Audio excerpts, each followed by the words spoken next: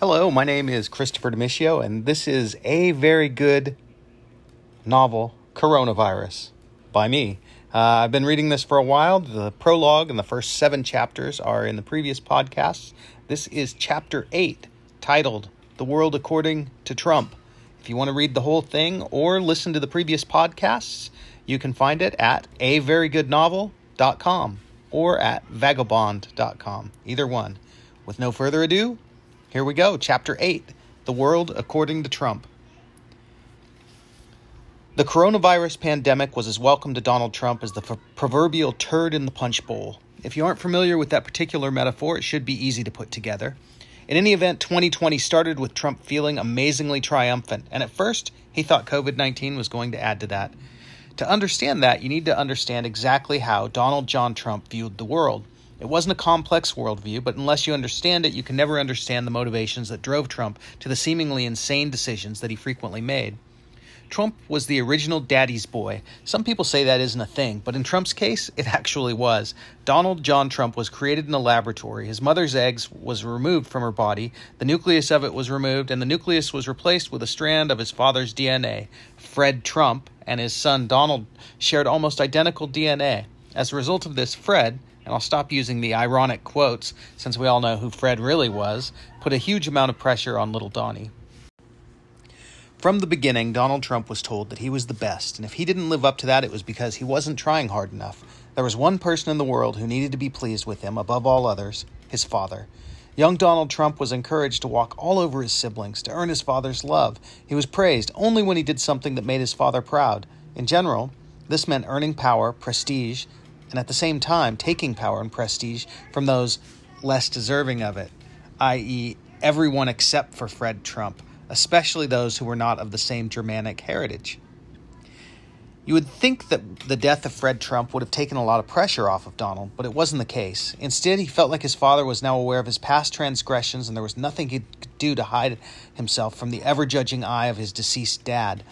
Many were and are the evenings when Donald John Trump stares into the mirror, looking for the image of his father, hoping that he can finally get a proud word of praise. Trump would sometimes try to speak in his father's voice and heap compliments on himself. But this always failed and ended up with him berating himself for his many failures and finally weeping into the mirror.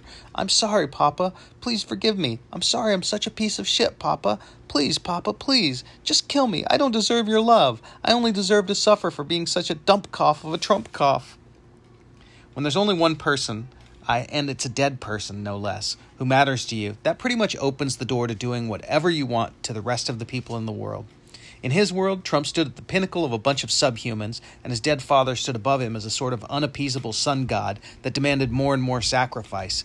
Trump was eager to sacrifice all of those below him. Not only was it easier than sacrificing himself, it was fun. The Russians had videotape of him sodomizing and urinating on prostitutes ranging in age from 12 to 60, but they would never use it. Trump had tapes of his own, and the one thing that the Russians would never forgive was learning that their leader was a homosexual. It had taken him time to acquire it, but the U.S. presidency allows you more power than any other position on the planet, and once he had it, he reset the relationship with Russia very quickly. It freed him from being Putin's puppet. It was that action and the helter-skelter series of bizarre diplomatic decisions that followed which led the Russian president to decide on Operation New York. Trump, in the meantime, had acquired a weaponized coronavirus from his friend, Kim Jong-un, with the intent to release it in Iran. His ridiculously still principled generals, however, refused to deploy the virus without a safeguard, and this was why the half-life of the virus had been chemically shortened in the American version. His plan was that later in the year they would release the virus in the USA and throw the elections into turmoil. Trump's plan was simple. His operatives would release the virus in Iran and in Wuhan. Trump and his people knew about the weapons virus lab in Wuhan, and by releasing the virus there simultaneously with the release in Iran, they would be able to create a situation where the virus could be painted as a Chinese virus. All eyes would turn to China. With that, the Chinese virus would be on the loose, and no one would look twice when he released it in the blue states. Trump hated China more than anywhere, except Hawaii. He hated Hawaii more. But he hated himself for desperately desiring the approval of Chinese President Xi Jinping, and he resented the hell out of it. The Chinese had risen out of nowhere from a backwater country full of what he considered worthless peasants to become a challenge to his world dominatory plans.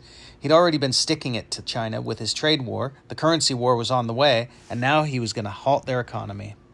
So, as we've seen, the Gaia virus was already circulating in Asia and the western U.S., which people thought was a particularly bad flu season. The Chinese had already figured out that it was something more, and it was around this very moment that both Trump and Putin independently decided to strike. Trump's virus was staged in Wuhan first, and then, after a week, agents released it in the cafes of Tehran. Seeing that a virus was loose inspired Putin to pull the trigger because he could easily blame it on the Chinese. His virus was planted in New York, Milan, Paris, and Barcelona several weeks after the Chinese noticed the U.S. virus, and the casualties began piling up immediately. Trump and his people had expected that their virus would kill millions in China. He absolutely loved the moment when he was able to kick them in the teeth by shutting down air travel from China and other Asian countries. He expected a virus that would last a couple of weeks, at which point he would get to offer Xi Jinping a welcome hand from the U.S. The U.S. stock markets were on fire as Trump and his Federal Reserve pumped billions of dollars into them. He'd effectively maneuvered the Democratic Party into nominating Joe Biden as their candidate, a demented old man who had only to speak to discredit himself. Much like Trump himself, but without the power of Trump's hatred to propel himself forward, nor the power of the presidency to cheat and win. Trump was on top of the world. But it was at that point that Gaia's virus started fucking things up. Instead of millions dying, the Chinese seemed to be getting the virus under control. The immunity wasn't complete, but 4,500 deaths were just a tiny number compared to the millions that he expected. The Iran virus met with less resistance, but Gaia's work had spread there as well. Economic, political, and familial relationships between the two countries have been friendly for generations, and as a result, a limited amount of immunity was there from Gaia's work.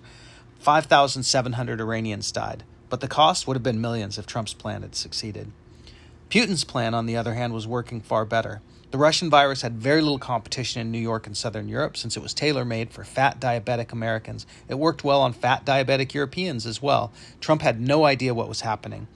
First, the virus that he'd sent to China and Iran didn't do the job it was supposed to. And then it started killing people where he hadn't sent it. Trump resisted calls to close the border, shut down the airlines from Europe, or take any other precaution. He was sure that this was his virus, and it would die out in a few weeks. But then it didn't. He was losing political capital faster than he could keep it. He was also losing money that he'd fought hard to cheat from the American people. The stock markets were crashing, that was ultimately what led him to act. Trump ordered his evil vizier, Secretary of the Treasury Steven Mnuchin, to start printing money and spending it in the stock markets as fast as possible. He was damned if he would let his ill-gotten gains fall into the hands of some other villain. He shut down flights from Europe, ordered governors to shut down their states, and began looking at ways he could use this crisis to shore up his power. The triple virus whammy had way more staying power than he'd expected, and powerful blue state governors were using the absence of Trump to speak to ever larger audiences. Trump had to get in front of this, so he gathered up the smart people he hadn't yet fired or discredited and forced them all to stand on the stage with him and look like hypocrites as they made recommendations that none of them followed. The American people were glad to see their leader standing in front of them, but quickly realized they were watching a madman as he praised a meme of himself playing the fiddle while the country burned, made impossible proclamations like, "We will be open by Easter," or "The power of the president is absolute power," or "Isn't there some way we can spray sunshine or disinfectant on the victims?" And it only got worse from there. His orange face, made orange by experimental vaccines and makeup, got oranger and oranger, and the American people became more and more aware of just how insane he actually was. Even his die-hard supporters, the one who had cheered when he said he could go out in the street and shoot a stranger and said they would still follow him, they began to have their doubts. Still, they took his lead and started gathering in churches, having protests, and refusing to wear protective gear. No one could accuse them of being smart, but they were loyal to their racist ideologies. That was for certain. Trump's Russian handler, his wife, Melania, told Putin that Trump had totally gone off over the rails and there was no more handling him. He was a madman on the loose, and no one was in charge of him any longer. She tried to weather the storm and protect their son Barron, who also carried some Stalin DNA, by the way, the heir apparent of the entire Trump empire. Ivanka knew this, which was why she had worked so hard to build her own brands and marry into another fortune. Don Jr. and Eric had no clue, though. They thought they were going to be in the will, but they were essentially in the same boat as Fred Jr. and Robert had been in the earlier generation. Tiffany, like Trump's sisters, had seen the writing on the wall early and did her best to make a life on her own. The coronavirus was fucking up his plans. He was losing money, he was losing respect, and his enemies, Bill Gates, Jeff Bezos, and Elon Musk, were all getting richer while he lost money, showing once again that they were better than he was. Trump once again started attacking Amazon, and this time, through the post office. He would destroy the post office if it meant he could knock Amazon and Bezos down a few notches. The world, according to Donald J. Trump, was that he was the chosen one and the whole world was out to get him. He wasn't chosen to save anyone or protect anything. He was chosen to be the best. And that was it. And if it cost everything and everyone else so that he was alone, just one big orange man that was incapable of zipping up his own pants, that was fine. He was going to win. There were just a couple problems. He'd pissed off the planet, she'd recruited Bob, and Trump made a terrible miscalculation late in April that changed the odds considerably. He decided to start fucking with the post office, and nobody fucks with the post office.